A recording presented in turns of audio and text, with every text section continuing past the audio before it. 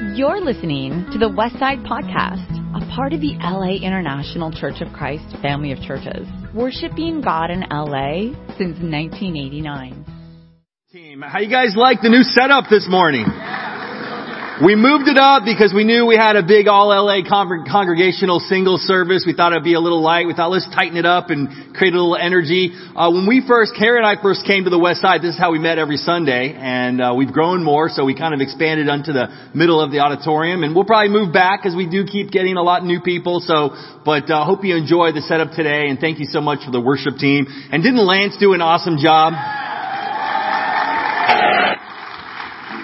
Appreciate you, Lance, and just love your UCLA commitment and looking forward to having you here for a couple more years serving.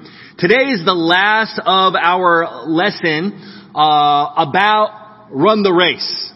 The title today is In It to Win It. And I think that this has been a tremendous series to springboard us into our focus on Jesus for the whole year. We'll be talking more about that.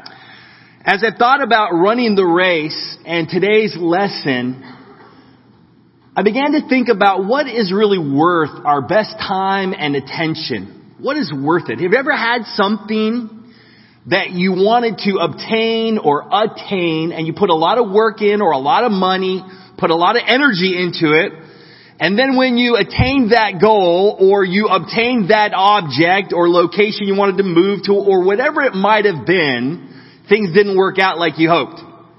It wasn't worth it. I remember after I'd moved to California way back in 1985, I was going home to see some of my friends on the East Coast. And they were all kind of jealous of me because I was coming from Pennsylvania to LA. And I was on the Inland Empire part of LA. But it was LA as far as they knew. And I was going home after having moved there, and I was going to visit them. I thought I better get a tan because I live in LA. And so I went to the beach thinking I'll get a really good tan. They'll all know that I've been living in LA and life is great out there. And I was out on that beach tanning, and I thought I'm really just going to stay still so that the sun just tans me perfect. And I got really tan with this very, light skin that got darker and darker and darker. And redder and redder and redder. And the next day I flew out and my face was leaking moisture and the sunburn had begun to bubble up. And my plan to look really tan didn't work out for me. I have a lot of stories of things like that. Here's another one for you. Actually, let's go back. You don't have the new slide. Okay, let me tell this story. Okay, I have a picture. It didn't make it into the slide, so that's why that happened. I have the slide of this motorcycle that I bought on the way home from work one day in my early 20s. I drove by this big white, beautiful looking sport bike. It was a VFR 700 Honda sport bike.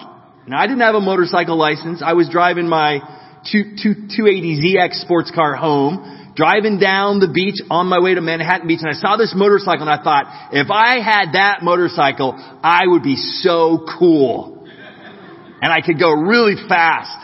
So I pulled my car over, I took out my business card, and at the time I was working, I just started working as a stockbroker. This is my before following Jesus days. And I put my business card on the motorcycle, and the guy called me within like an hour, and I didn't live far away, so I drove over there, and I negotiated, and I bought that same day I bought that motorcycle. I think I paid $4,200, and I didn't have $4,200 in my bank account at that time, but I looked really cool driving that around. I had to get trained on how to drive it. After a couple months, I realized I might die on this if I'm not careful. And my bank accounts were really low at this point. I was moving money around trying to figure things out. And I'm like, I don't think this is a good idea. I ended up selling the motorcycle, taking a pretty big loss on the purchase price. But I didn't die. I survived. Thank you. But it really wasn't worth it. I didn't feel any cooler than I already thought of myself at that time just because I had a fast motorcycle. There were a lot of other people that had the same thing. Many times what we think is worth it is just simply not worth it. I think about all of us go through that. Do you remember Tom Brady when he won his first 3 Super Bowls. And he went on 60 Minutes. And he said, I just won 3 Super Bowls. I'm the MVP. And there's got to be more to life.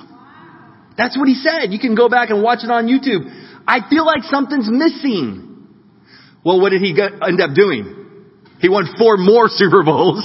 So now he has 7 Super Bowl rings. He's clearly the GOAT of quarterbacks in the Super Bowl. But I guarantee you a part of him is wondering, is there still something else in life? And the main thing I want you to know today is this.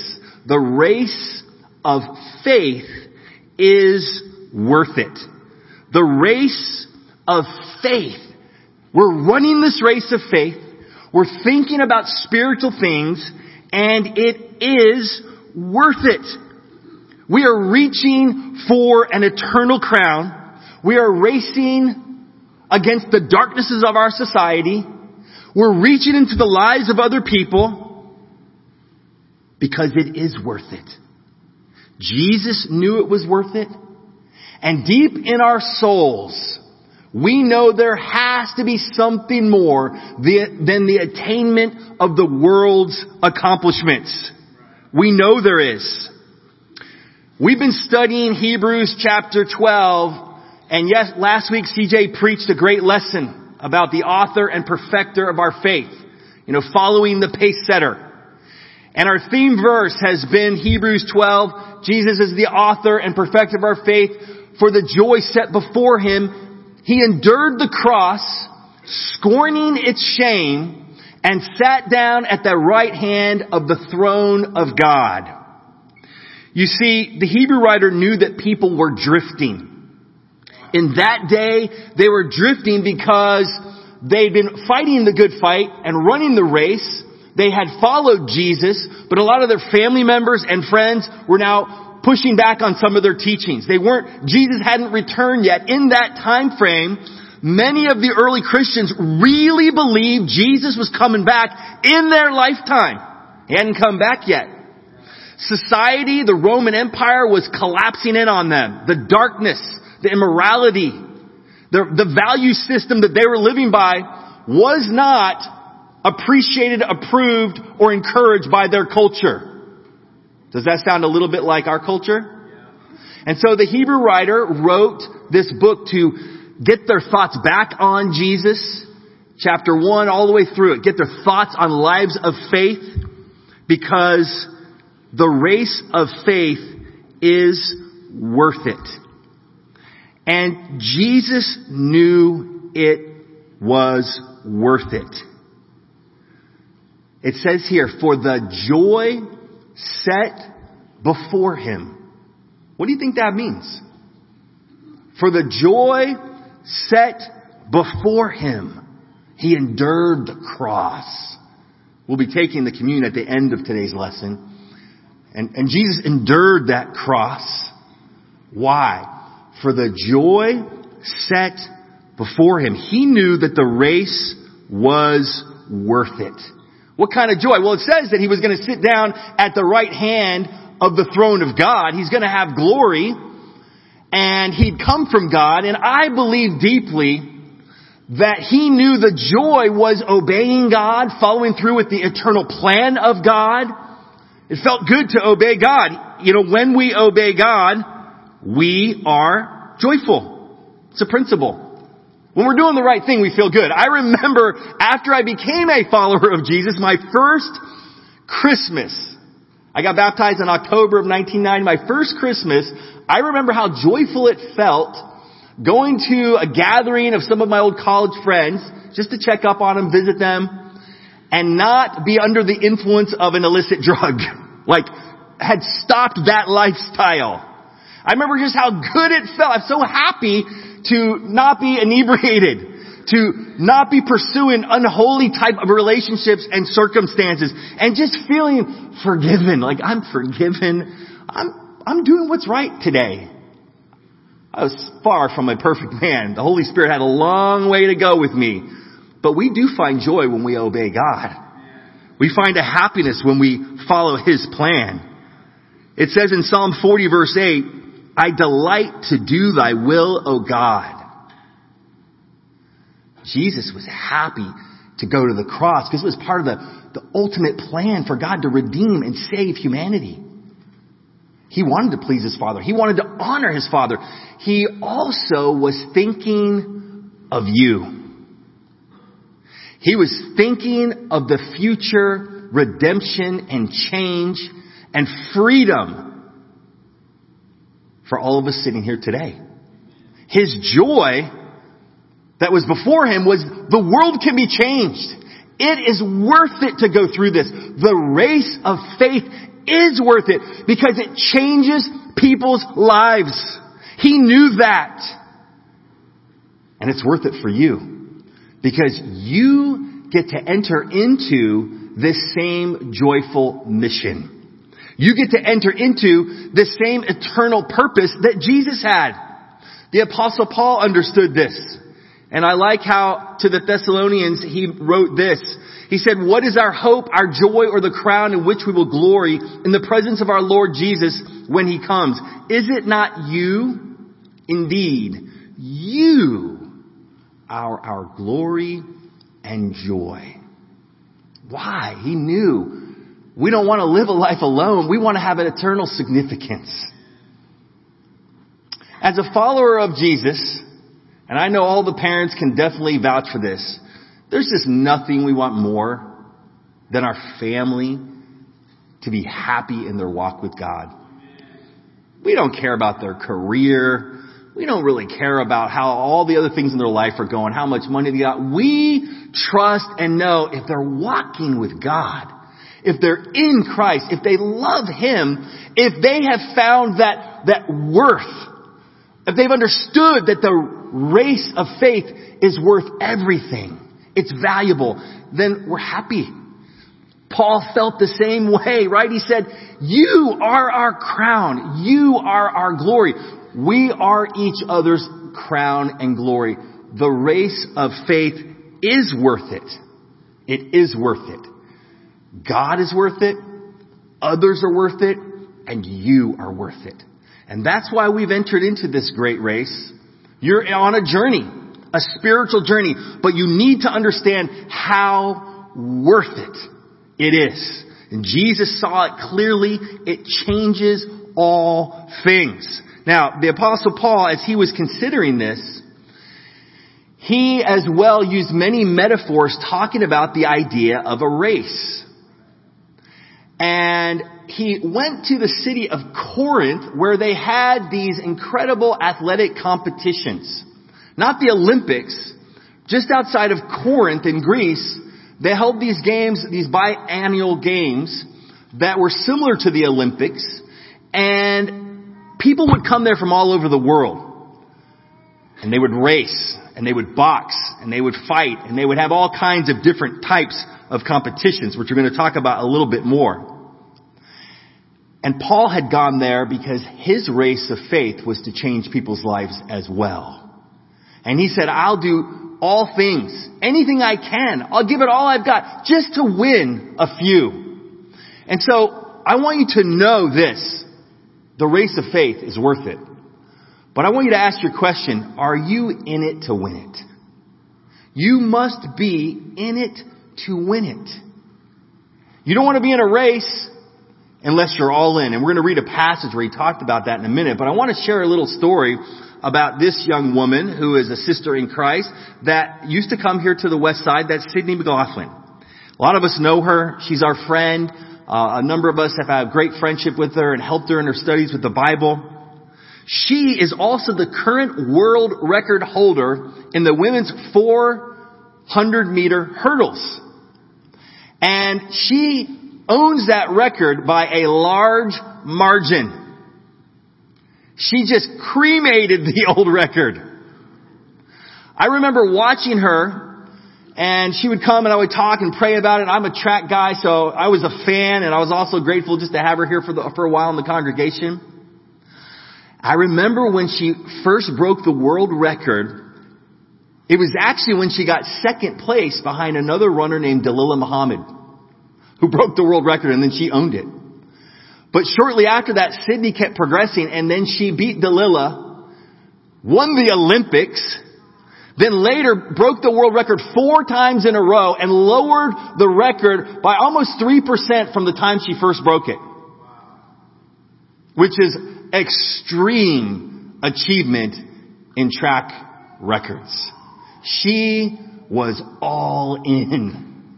She gave it everything she had. She was in it to win it.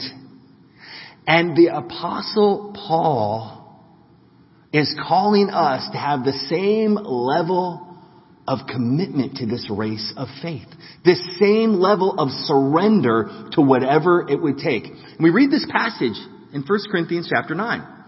He says, you know that in a race, all the runners run, but only one runner gets the prize.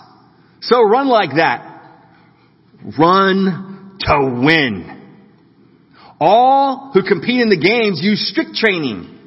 They do this so that they can win a prize, one that doesn't last. But our prize is one that will last forever. Paul had gone to this city. It was a big metropolitan city in Greece, in between a lot of the travel and merchant routes. And he had built this city, and God had appeared to him and told him in a dream, don't leave the city. I have many people here. And so he began to teach and preach. And he said, I want to win as many as I can. He was fighting for their souls. And he saw, and many people think he actually maybe was a spectator at some of these games that he witnessed. Interestingly, during these games that took place, it wasn't just running, it was boxing was a big one. Something that was a precursor to the UFC, pancrase, where it's like, one man against another man. You can wrestle, you can do whatever you can to take them down. Very interesting. They also had, guess what? Singing competition.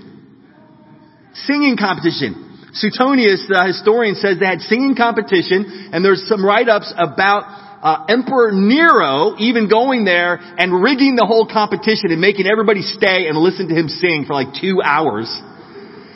And then all the judges had to vote for him. So he broke the rules. There's another passage where Paul references, hey, if you compete in the games, you got to follow the rules. But Nero didn't do that. We got to run to win the race. We got to run to win. In these games, they didn't have first, second, and third place where you get these awesome medals. Even if you got a third place Olympic medal, I would be like, that's awesome. If I saw that, but I don't have any other than Sydney. I don't know anyone else who has one of those. It'd be really cool. Even a bronze, right? But in their day, it was win or nothing. That was it. And if you won in that day, guess what you received? You received a crown of leaves. That's what you got. And I think sometimes they'd give you a little money, even in that day. So that was good. They probably gave them a little motivation. Ultimately, they get this crown. Laurels. It was called a leaf laurels. A crown of laurels. That's where the terminology, you have a crown of laurels on your head. That's the idea. It was a crown. It's like a crown. And guess what would happen to a crown made of leaves after about a week? It would dry up, shrivel up, and it would not be there for very long. And they would run this race for something that wouldn't last. But God has called us to be all in to something that's really valuable. How do you think Sydney was able to break? She's naturally gifted, but there were a lot of factors that went into her success. And I want you to apply that to your spiritual journey. It's worth it, but are you in it to win it? The race of faith is so worth it. Eternity. You being transformed into the likeness of Jesus. All your family and friends and those you love and new people who haven't met yet joining you in eternity in an incredible experience that none of us can quite fathom, but we know it's going to be awesome. It's worth it. But are you willing to pay the price? Run to win. I was thinking about it. I know Sydney has to train a lot. I saw her sometimes out at UCLA training. She trained a lot. She also needed a coach. I know she changed coaches a couple times. She currently has a famous coach, Bob Kersey, who's helped so many incredible athletes.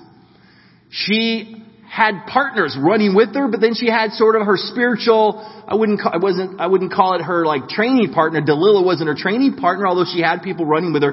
She certainly was her partner to call her higher. If you're going to run the spiritual race, you're going to need people in your life to call you higher. That's why I'm so grateful that we work together as a fellowship, one another, calling each other. I'm so grateful for CJ and Cherie, coming here and just being partners with Carrie and I and just calling each other higher. Calling each other to be more of what God wants us to be. I love having a shepherd of flock like Mark and his wife, Catherine. And I'm so grateful that they call us higher. And all of us have people in our lives. You need to let them into your life to call you higher. Some of us, maybe in our younger days, we need a coach. You need a real trainer. You need somebody to be like, here's what you need to do.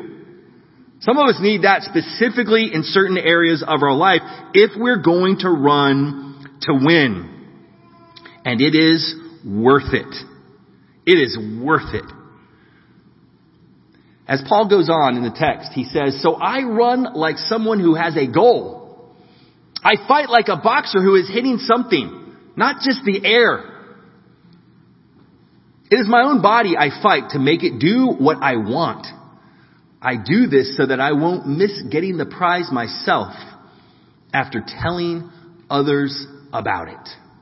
I run like someone who has a goal. It means you're doing something each day. You might think it's unattainable. Some of you today might feel like it's unattainable to actually be deeply spiritual. Or you might feel like, man, if you only knew my life, there's no way I can be that way. You just have to put one foot in front of the other. Great accomplishments occur step by step. You got to take tangible steps toward your goals. You need a spiritual goal, right? You need a goal to become what you want to become. You have to take things seriously if you want to win in your relationships. You better get some input. We are usually not our best guide about relationships because relationships are very complex. They're nuanced. Each human being is an infinite creation of God. And as we interact, especially in the area of romance, you need some input. Let me tell you, we all need it. Husbands and wives, it's not good if you just function by yourself. You need trusted friends to dialogue with. I like that with Carrie and I, we've always had the kind of marriage where we'll invite other married couples to ask me about how I'm doing, how she's doing. She knows I can call a number of you right in here and say, yeah, we're having trouble. Here's what's going on. And she's not afraid. She knows that there's trust between us and that I want people in my life and she wants people in her life. You have to make decisions to make that happen. Parenting. We all need a lot of help in parenting. Parents, I commend you. Great job, but we can't do it alone. Right? We need each other. It's been said many, many times. It takes a village to raise a child. It takes a spiritual village to help us navigate those things. And you're going to have to ask people to be in your life. If you've got a besetting sin, I know CJ talked about this in the first lesson, really about throwing off the weight. You really do need a plan to overcome that. I love that we have a lot of different types of recovery groups, purity issues. If you have that as a problem in America, which is an issue for so many, you're not alone. But you have to make a plan to have somebody to call, scriptures to read, a group to attend. You got to make a decision to grow in these areas. We got to run the race as though it's going to be won with all our heart. And that's the secret. It's worth it, but it takes all you are. So evaluate today, where are you at? We had an incredible spiritual renewal workshop online yesterday. How many of us got to be a part of that online? It was awesome. And I know they're going to make a lot of the video recordings available. Maybe a lot of you hate the online thing. And I get it. I'll be honest with you. I wish it was in person. I love connecting with people. You know, I want to see and experience the energy. But the content was incredible. Steve Kennard sharing about how Jesus is the answer Jesus is what it's all about. I love that because we're going to be talking about it all year. There's so much great material there for you to pick up on to grow spiritually. For me, the thing I'm wanting to do is make steps in my rhythm of life. And I talked about this before. I want to have a rhythm of life that helps me grow spiritually, helps me overcome weaknesses, but also is something that can be sustainable. And so my life doesn't feel scattered or up and down, or you can kind of feel pulled every direction in LA. A lot of us feel that. We feel like, I got to get my life into a healthy rhythm. So slowing down. And so there's 4 areas for me. There's prayer. I know CJ talked about he's not going to eat until he prays and go to prayer walk. I'm going to pray every day. I might eat. I didn't commit to that yet. I might go sometime with him and like, I'll pray with you and I won't either. But I will be praying every day. I like to do these little simple quiet times in the Bible, where I get them either from a praxis, a guide, or there's a book called the Book of Common Prayer, which is a daily quiet time that you could look it up. It's free. People all over the world do this prayer thing, the Common Prayer book. But I like to have a little rhythm. For me, I like to have a rhythm because that's not my normal. I have all kinds of ideas. I'm going every which way, and I need something to hold me focused on one specific thing. And then I love deep Bible studies, the depth of the scriptures, which I do extra time. But for me, that's a commitment. But number 2, it's attentiveness.